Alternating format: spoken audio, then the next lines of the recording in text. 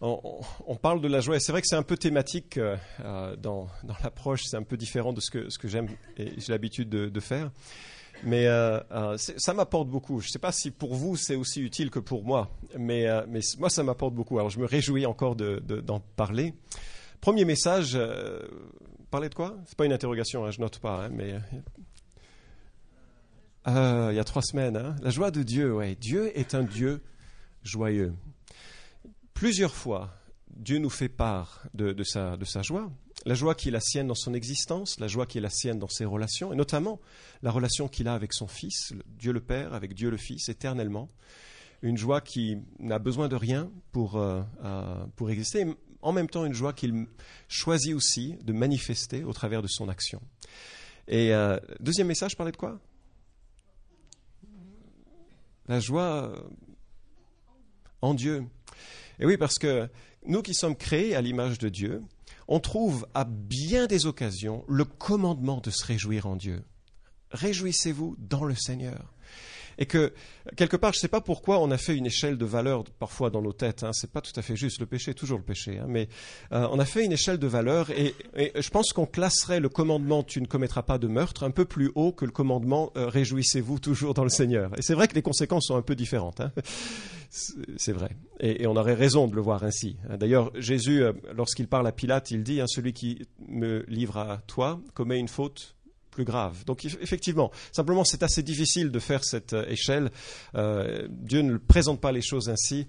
Et cependant, il nous rappelle, réjouissez-vous dans le Seigneur. Et j'espère qu'il y a une gymnastique qui se met en place, qui saisit toutes les grâces, toutes les bénédictions dont Dieu nous comble en Christ, et que régulièrement nous plongeons un peu dans cette méditation. Je sais que moi j'ai besoin régulièrement dans ma vie avec Christ de m'isoler. Je sais que vous pensez probablement qu'un pasteur ne travaille pas trop à part le dimanche matin, mais comme nous tous, le flot des événements fait que j'ai de la peine à trouver du temps libre, mais réellement libre pour être présent avec Dieu. Et régulièrement, j'ai besoin de prendre un temps, même si c'est parfois une demi-heure dans un parc à côté de là où je travaille, ou bien plus longtemps, des demi-journées, mais un temps où je vivifie ma communion avec Dieu, je la retape. Je me souviens de nouveau de toutes les grâces qui sont associées à une vie avec Dieu. J'ai besoin de renouveler mes pensées dans ceci. Et la Bible, à plusieurs reprises, nous exhorte à cela. Habakkuk, vous l'avez lu, vous l'avez mémorisé, nous dit « Mais moi, j'exulterai en l'Éternel, je veux trouver l'allégresse dans le Dieu de mon salut. » J'exulterai en l'Éternel. Alors c'est intéressant en plus que Habakkuk écrit au moment où les Assyriens détruisent tout sur leur passage. C'est un moment de grande violence, non pas vis-à-vis du royaume de Juda, ça c'était les Babyloniens quelques années après, 722 avant Jésus-Christ, c'est le temps des conquêtes de l'Assyrie contre Israël, le royaume du Nord, et dans ces dévastations, Habakkuk veut se souvenir des bontés de l'Éternel qui sont encore présentes pour ceux et celles qui lui font confiance. Mais ce matin, ce que je voudrais voir, peut-être un petit peu moins dans les espaces, n'est-ce pas, plus célestes de ces réflexions, je voudrais voir ce que Dieu dit de la joie quotidienne. Je voudrais voir ce que Dieu dit de la joie qui doit normalement imprégner en partie notre existence si nous sommes en Christ. Est-ce que s'il y a une chose que nous pouvons retenir, après le reste ce sera un peu brodé autour, c'est que Dieu attend de nous une attitude quotidienne de réjouissance. Ça fait bizarre de le dire ainsi, hein, mais Dieu attend vraiment de nous une attitude quotidienne de réjouissance. Et d'abord parce que c'est très bon pour la santé.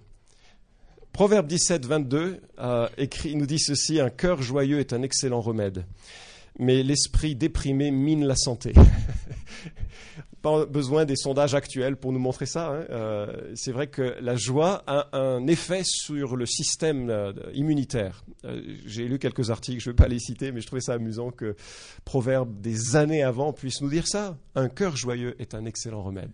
Alors, il faut se réjouir parce que c'est bon pour la santé. Ça fait pas ça fait Rabelais un peu, hein, c'est vrai. Mais aussi parce que l'Éternel le commande. Psaume 118, 24, « C'est ici la journée que l'Éternel a faite. À cause d'elle, soyons dans l'allégresse et la joie. » Bon, c'est ici la journée que l'Éternel a faite. Soyons dans l'allégresse. Comment on fait concrètement ?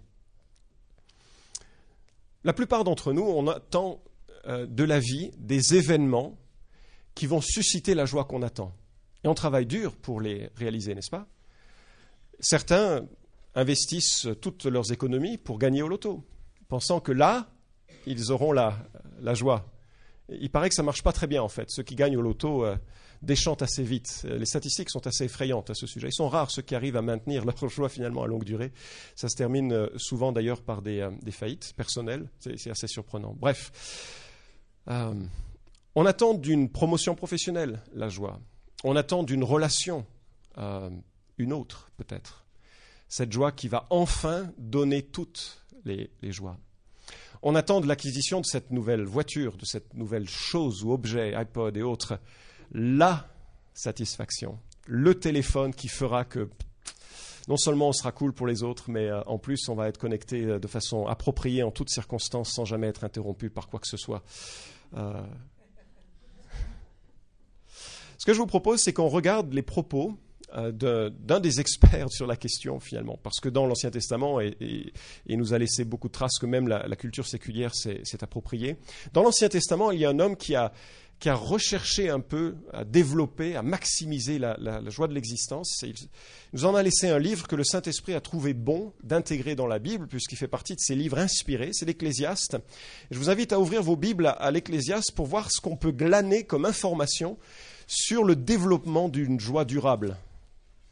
Ça fait presque un bon slogan, ça. Hein? Commerce équitable. Développement d'une joie durable dans l'Église. Ça, c'est pas mal. Slogan de l'année. Pour le développement d'une joie durable. En fait, plus j'y réfléchis, plus je trouve que c'est excellent. Enfin... Bon, vous avez trouvé Ecclésiaste. Ecclésiaste chapitre 1, c'est juste après Proverbes, si vous avez de la peine à trouver.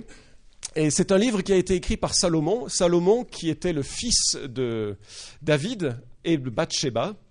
Comme quoi Dieu est un Dieu de grâce. David et Bathsheba, ça n'a pas bien commencé comme histoire. Hein.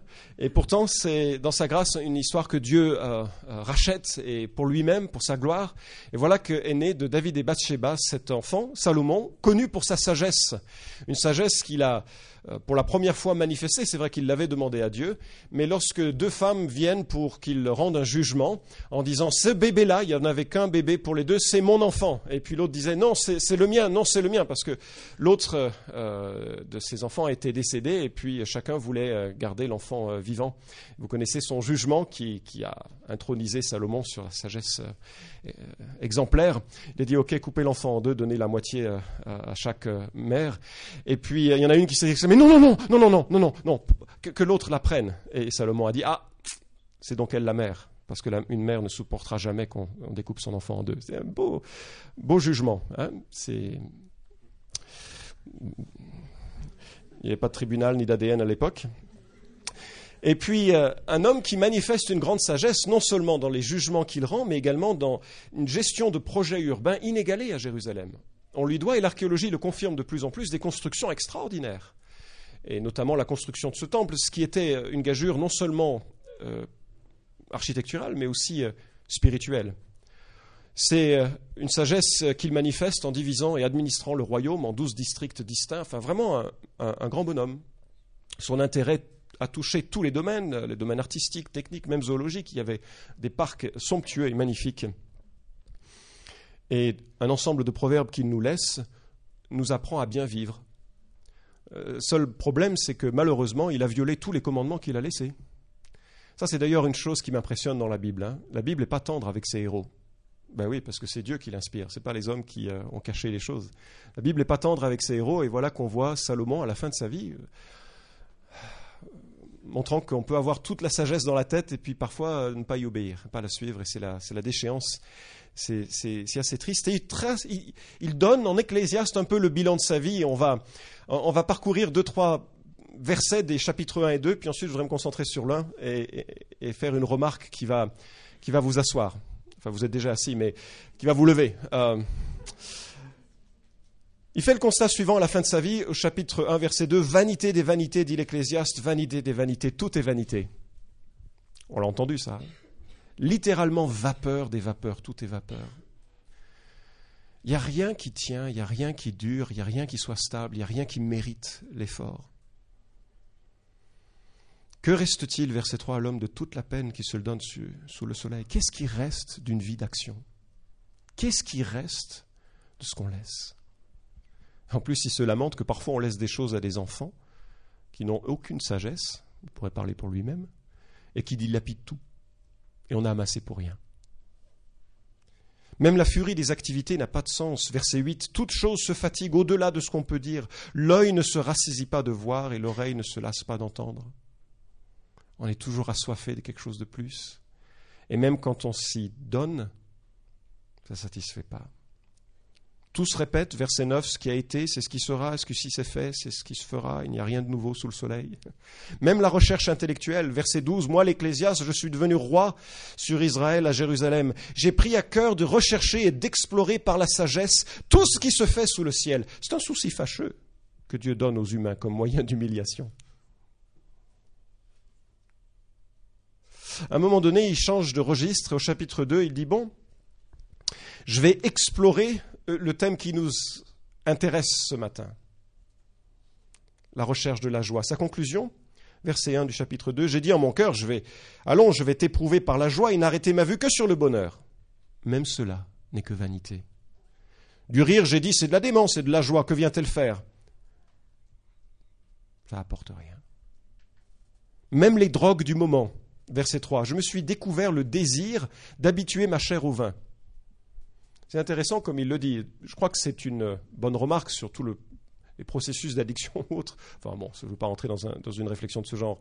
Ce n'est pas son propos, mais dire, il s'est habitué à quelque chose. Même le vin. Tandis que mon cœur me conduirait avec sagesse et de m'attacher à la folie, jusqu'à ce que je vois s'il est bon pour les humains d'agir ainsi sous le soleil pendant les nombreux jours de leur vie. Puis la conclusion ne marche pas. Verset 4, même les relations professionnelles ambitieuses, les projets professionnels ambitieux, même le matérialisme ne comble pas. J'ai exécuté de grands ouvrages, je me suis bâti des maisons, je me suis planté des vignobles, je me suis fait des jardins et des parcs, j'y ai planté toutes sortes d'arbres fruitiers, je me suis fait des bassins pour arroser leur eau et une forêt de jeunes arbres. Faut imaginer qu'à cette époque, ce n'était pas simplement tourner un robinet, avoir des bassins avec de l'eau. C'était toute une ingénierie qui se mettait en place. Il fallait vraiment un travail de réflexion et puis de connaissance du terrain qui était assez impressionnant. J'ai fait tout ceci. J'ai acquis des esclaves, hommes et femmes. Et j'ai eu leurs fils nés dans la maison. J'ai de plus été grand propriétaire de gros et de petits bétail, plus que tous ceux qui étaient avant moi dans Jérusalem. Je me suis aussi amassé de l'argent et de l'or, précieux trésors des rois et des provinces. Et l'archéologie a confirmé cela dans le sens où les conquêtes suivantes vont amener pas mal d'or de Jérusalem et la comptabilité que Shishak en fait, ainsi que son fils d'Égypte, Shishak était un des responsables égyptiens, parle de tonnes d'or. C'est incroyable la quantité d'or qu'ils ont ramené de ce que Salomon avait pu amasser dans la ville de Jérusalem. Je me suis procuré des chanteurs et des chanteuses et raffinement pour les humains, des dames en grand nombre. Je ne sais pas comment comprendre cela. Je suis devenu grand et j'ai surpassé tous ceux qui étaient avant moi à Jérusalem, et même ma sagesse demeurait à moi. Verset 10, tout ce que mes yeux ont réclamé, je ne les en ai pas privés. Je n'ai refusé aucune joie à mon cœur, car mon cœur se réjouissait de tout mon travail. Puis verset 11, et puis j'ai envisagé tous les ouvrages que mes mains avaient faits, et la peine que j'avais prise à les faire, et voici que tout est vanité et poursuite du vent. Il n'en reste rien.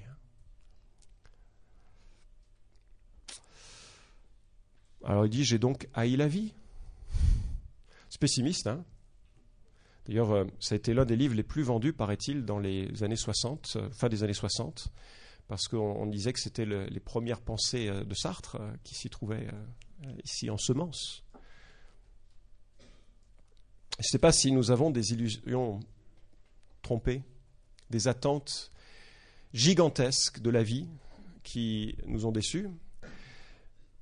Alors quand elles ne se produisent pas, on explique notre déception et notre manque de joie par le fait que nous n'avons pas obtenu ce que nous aurions souhaité.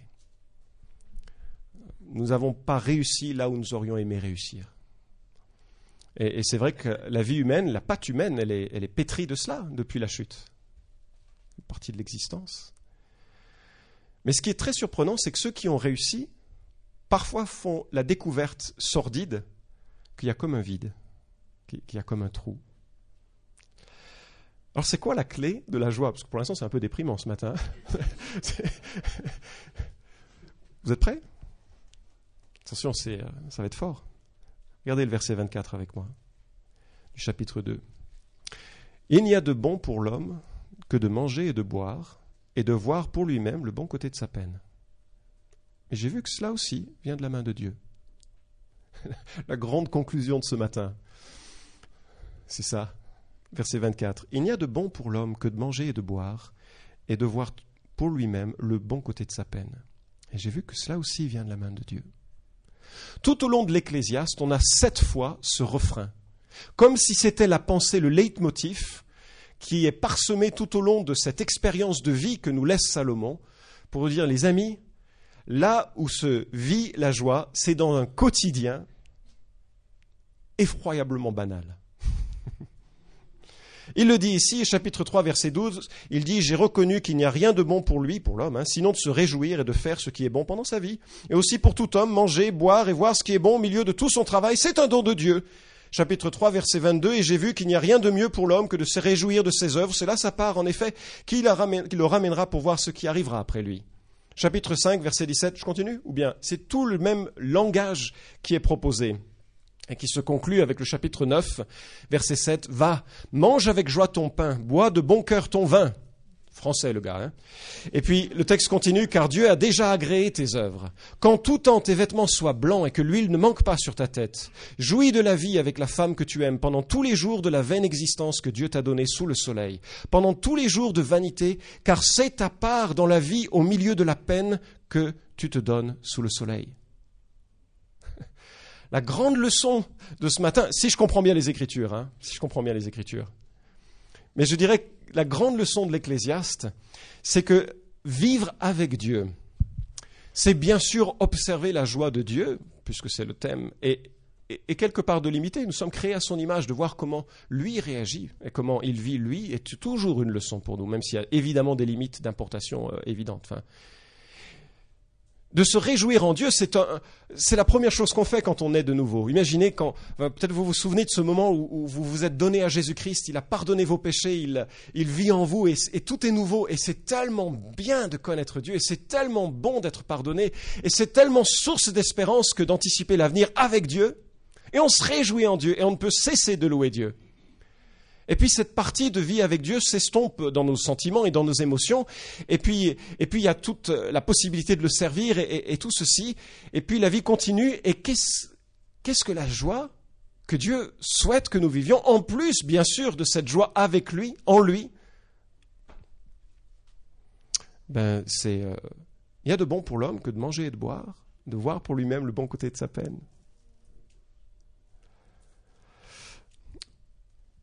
Néhémie 8.10, c'est un texte qu'on a lu dans le passé qui est devenu un slogan de plusieurs. Ne vous affligez pas, car la joie de l'Éternel est votre force.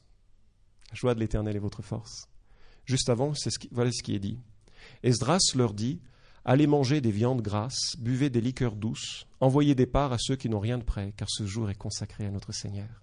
Ne vous affligez pas, car la joie de l'Éternel est votre force. Il y a une sagesse humaine que les chrétiens évangéliques ont parfois pas développée, qui est celle de se réjouir des cadeaux quotidiens que Dieu nous donne. Voilà pourquoi on rend grâce avant de manger. Pas parce que si on ne rend pas grâce avant de manger, l'eau devient contaminée. Pas parce que l'eau ne serait pas bénie ou parce que le pain ne serait pas béni. Il est déjà béni par le fait que Dieu nous donne, c'est lui qui est l'auteur de la vie.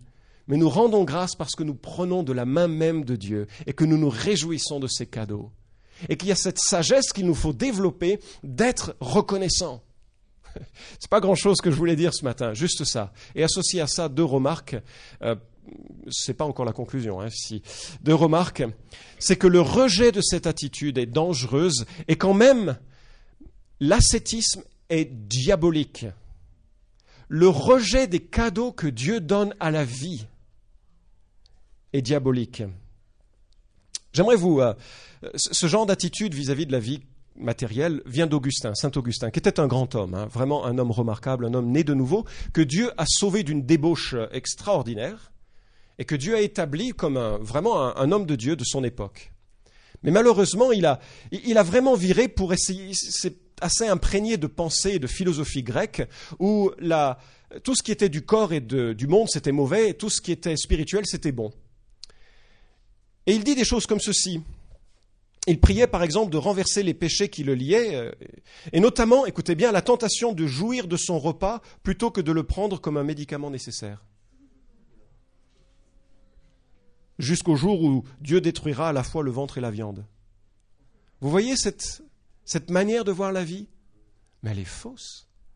D'ailleurs, c'est comme ça que le monde souvent voit les chrétiens. Vous avez peut-être vu dans tous les relais, si vous voyagez un peu, un livre qui a fait fureur de Michel Onfray, Traité d'athéologie. C'est un défenseur de l'athéisme, assez virulent, un Français, prof de philosophie. Et au dos de ce livre que je suis en train de découvrir avec bonheur, joie, c'est le terme. Voici ce qu'il écrit. Les trois monothéismes, animés par une même pulsion de mort généalogique, partagent une série de mépris identiques.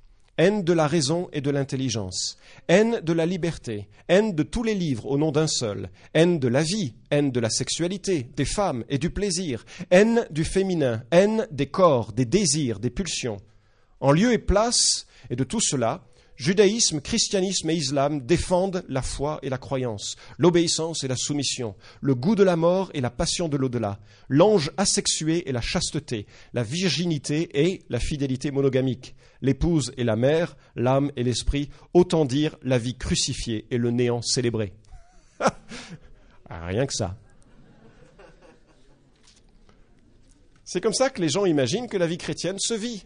Elle se vit dans une négation des plaisirs que Dieu nous donne. Le plaisir de manger, le plaisir conjugal, le plaisir... Est-ce que Dieu voit la chose ainsi?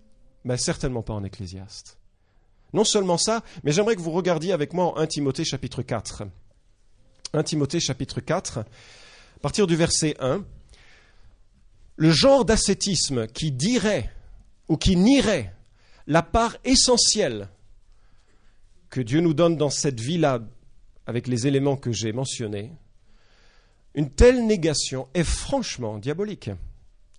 Nous lisons, mais l'Esprit dit expressément que dans les derniers temps, quelques-uns abandonneront la foi pour s'attacher à des esprits séducteurs et à des doctrines de démons, par l'hypocrisie de faux discoureurs marqués au fer rouge dans leur propre conscience. Ils prescrivent de ne pas se marier et de s'abstenir d'aliments que Dieu a créés pour qu'ils soient pris avec action de grâce par ceux qui sont fidèles et qui connaissent la vérité.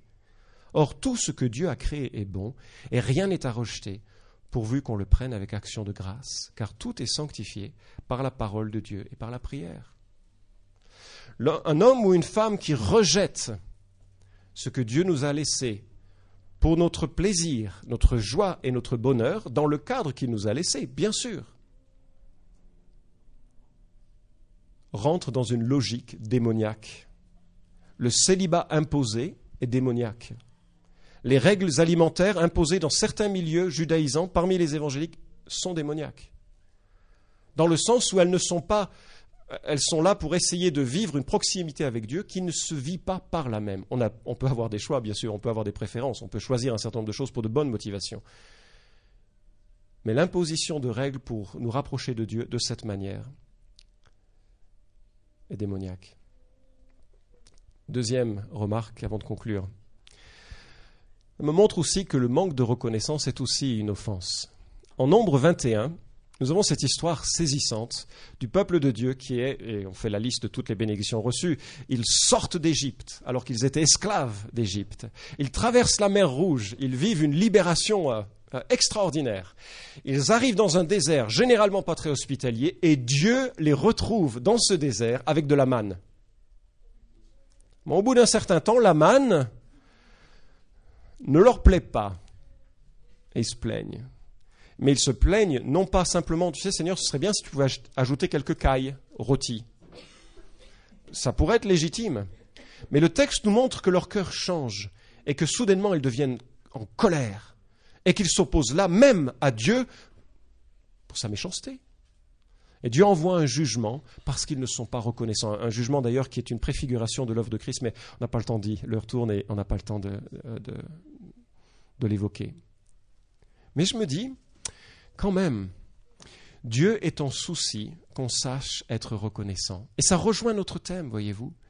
Si le bonheur de la vie se trouve dans les choses quotidiennes de la vie, manger, boire, avec des amis, dans la vie de couple, dans toutes les choses que Dieu laisse à la disposition des hommes et des femmes qui aiment Dieu, c'est pour qu'on le prenne avec action de grâce. Et s'il nous faut cultiver cette attitude de reconnaissance, il faut apprendre à le faire. Je suis impressionné que régulièrement, on entend plus de complaintes que de reconnaissance. Et j'ai eu cette expérience saisissante de mon propre cœur. On était un jour en déplacement en Suisse, je devais donner quelques conférences, et puis c'était pendant les vacances, et on nous avait prêté un chalet pour notre famille pour une semaine de vacances. C'était super, on était chez des gens qui nous prêtaient ce chalet. Et à cette époque, en Suisse, ils ne prenaient pas la carte bancaire. Vous allez voir, c'est important pour la suite de l'histoire. Et donc, nous étions perdus dans ce chalet, à profiter de vacances au milieu des animaux sauvages. Et c'était vraiment super. On est descendu ensuite, on est arrivé à Lausanne, et on s'est dit, étant de famille franco-américaine, il fallait manger quelque part approprié. Donc, on est allé chez McDonald's. Voilà. Qui ne prenait pas de carte bancaire. Et nous n'avions pas, évidemment, de francs suisses, parce que pourquoi prendrions-nous de l'argent en francs suisses? Bref. On arrive ce soir-là, des enfants affamés, une épouse affamée, des parents affamés, et puis on arrive à McDo, tout sourire, on fait la queue, elle était longue, et on arrive avec toute l'odeur de la cuisine exquise qui nous est donnée dans un tel restaurant, et on commande, et je sors ma carte Joker. Et il me regarde, on prend pas de carte bleue, monsieur. Je me dis, qu'est-ce qu'on fait? Puis nos enfants n'étaient pas les gens mûrs qu'ils sont maintenant. Ouais, c'est vrai. C'est-à-dire mais je plaisante pas. Aujourd'hui, ils sauraient tout à fait comprendre qu'on peut ne pas manger un soir et puis c'est pas la mer à boire. À cette époque, leur langage était un peu différent. Alors je me suis dit, Seigneur, il faut vraiment que tu me trouves un truc là pour que ça puisse marcher, parce que je sentais que ça virait à la révolte. Et donc, vraiment, Dieu avait mis une conviction que Dieu allait pourvoir. Je lui ai dit, écoutez, restez là, je vais au centre-ville, je vais prendre de l'argent et tout va bien aller, vous inquiétez pas. Et alors, je ne sais pas par quelle situation bizarre, aucun distributeur ne fonctionnait. Mais c'est sérieux, c'est le genre de truc, aucun distributeur ne fonctionnait. 1, 2, 3, ça faisait déjà bien 3 quarts d'heure que j'étais parti. Et j'avais dans le cœur la conviction que Dieu allait prendre soin de nous. Je me souvenais d'histoires de missionnaires qui parfois dans des situations comme ça avaient trouvé des choses. Parfois je regardais sous les poubelles, voir s'il y avait un billet qui traînait. Pas de billet. Je dis bon... Je dis pour le coup, peut-être mon intuition est fausse là, et puis elle est souvent fausse d'ailleurs. Donc je rentre au magasin, enfin pas au magasin, je rentre au restaurant 3 étoiles de McDonald's de Lausanne. Puis je vais voir le manager qui avait vu une femme et enfant pleurer pendant quelque temps. J'exagère un peu, je force le trait. Hein. On va avoir une discussion intéressante après.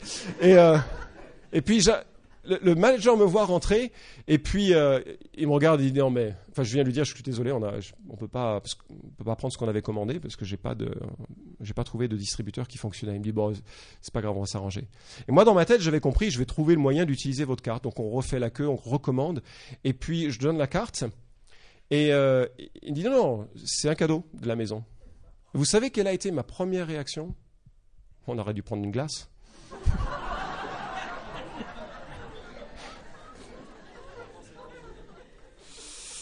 Puis le Seigneur, il m'a montré dans mon cœur que finalement la reconnaissance, c'était pas ça, quoi. C'était pas ça.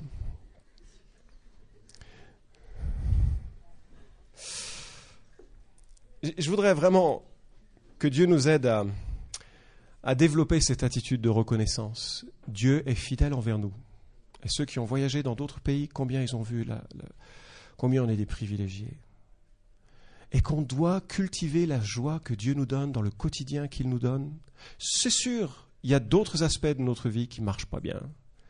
Le péché est encore là, les gens sont parfois un peu durs, les circonstances sont difficiles, parfois la maladie frappe, elle cogne et c'est difficile. Mais particulièrement pour nous qui sommes enfants de Dieu, on doit être marqué par la reconnaissance et le développement d'une vie qui prend de Dieu les petits bienfaits qu'il nous laisse pour que notre vie ait un peu de cette joie légitime de jouir de la vie. Mark Twain, peu avant de mourir, cet grand auteur écrit « Des myriades d'êtres humains naissent, Ils peinent et transpirent et luttent. Ils s'agressent, se critiquent, se battent pour obtenir un maigre avantage sur l'autre. L'âge les enveloppe sournoisement, puis l'infirmité. Ceux qu'ils aiment leur sont retirés, et la joie de la vie se transforme en vive douleur. Le soulagement vient enfin, le seul cadeau sans poison que la terre ne leur ait jamais donné, et ils partent d'un monde qu'ils n'ont jamais influencé, un monde qui va les pleurer un jour pour les oublier à jamais. Ah, il a raison. Ceux qui sont en dehors de Christ, en dehors de toute espérance, qu'est-ce que la vie sinon ce passage très dur qui n'a aucun sens? Mais je voudrais contraster ça entre cet homme brillant, reconnu par le monde, et le départ de la maman de Sylvana en cours.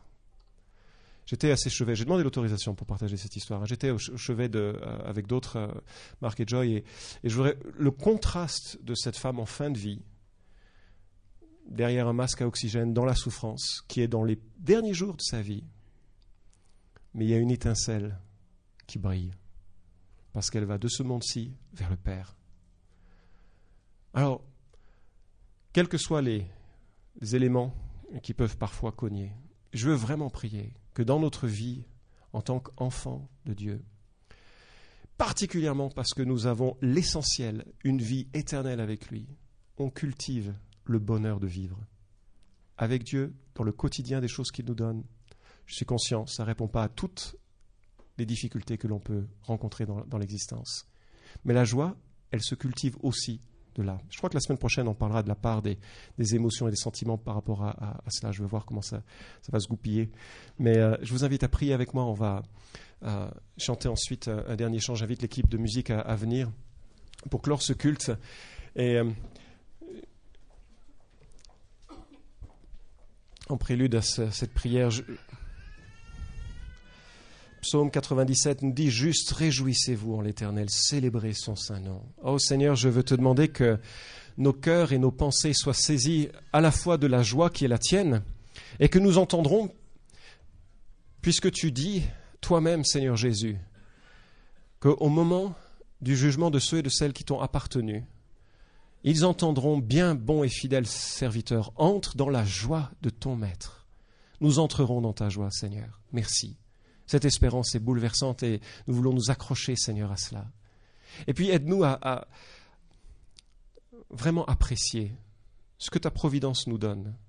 Parfois c'est incomplet par rapport à nos attentes, mais aide-nous quotidiennement à nous réjouir de tes cadeaux, à chanter les louanges de ta providence.